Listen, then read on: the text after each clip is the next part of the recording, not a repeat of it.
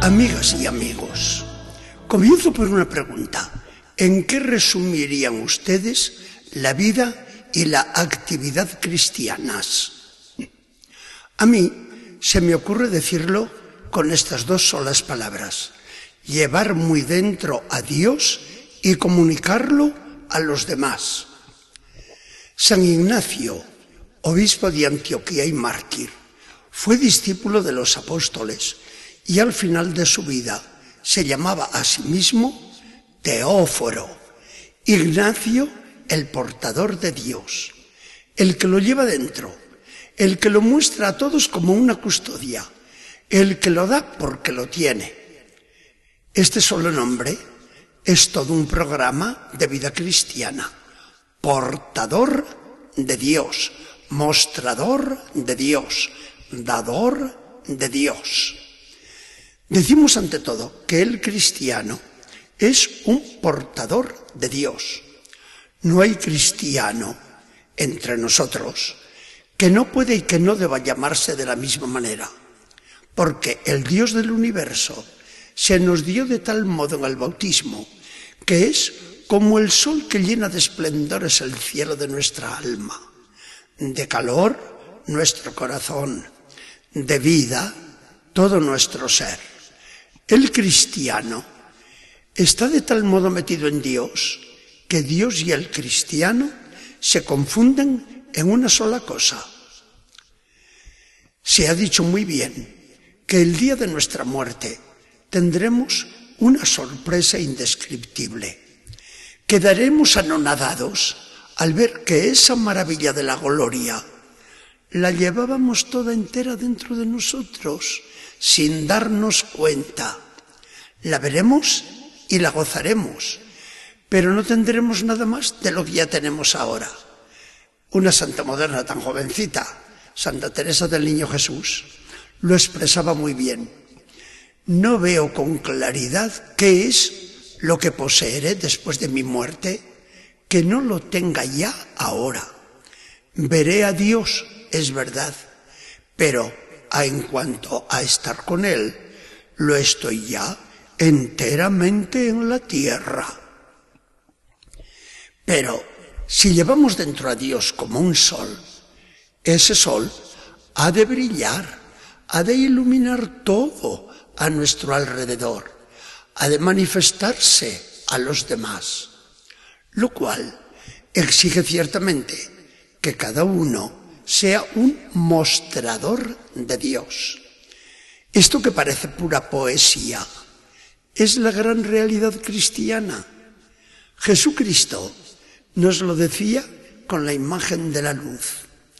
Brille así su luz delante de los hombres, de modo que al verlos todos glorifiquen a Dios.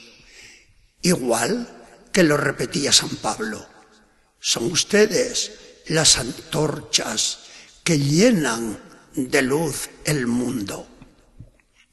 Se me ocurre ahora el caso de aquel joven universitario, humilde y a la vez orgullosamente íntegro en su conducta, el cual tapó la boca a los compañeros que le invitaban a un salón muy conocido entre ellos, por la oscuridad de que llevaba fama.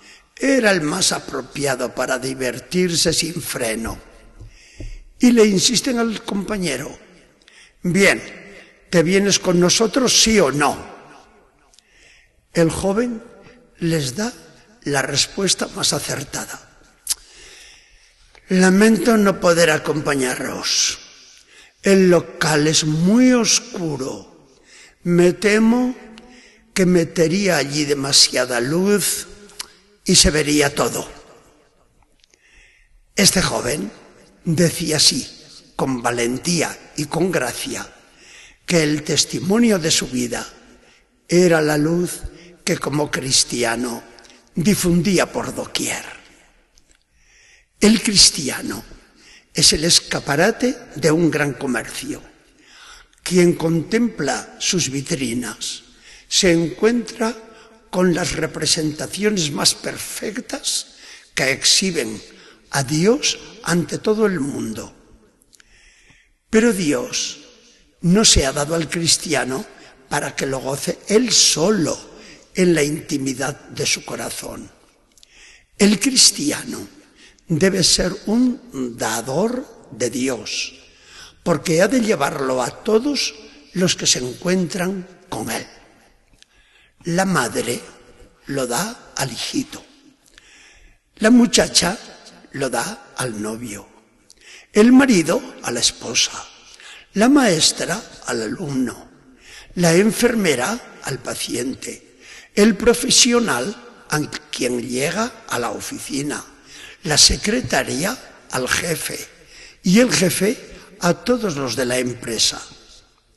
Porque todos, con una palabra, con un gesto, con una sonrisa, con un consejo y con el ejemplo siempre, podemos decir como Pedro al paralítico: no te doy oro ni plata, porque no tengo. Te doy algo de mucho más valor.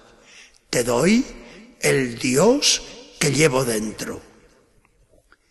Si somos dadores de Dios, a lo mejor nosotros tampoco podremos ofrecer mucho dinero a nadie, por más que le queramos y por necesitado que esté.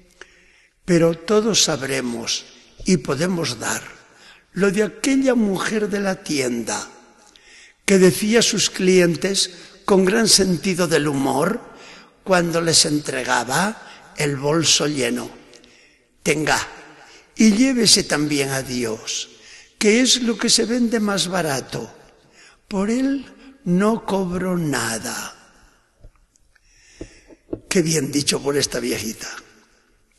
Muchas veces nos preguntamos todos qué debemos ser y qué debemos hacer como cristianos.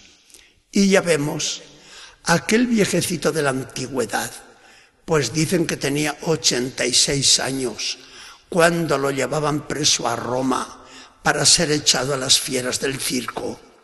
Nos lo enseñó con una sola palabra bellísima al firmarse en sus cartas: Teóforo, portador, mostrador y dador de Dios. Queridos todos, que Dios nos bendiga y nos guarde. Gracias por su atención.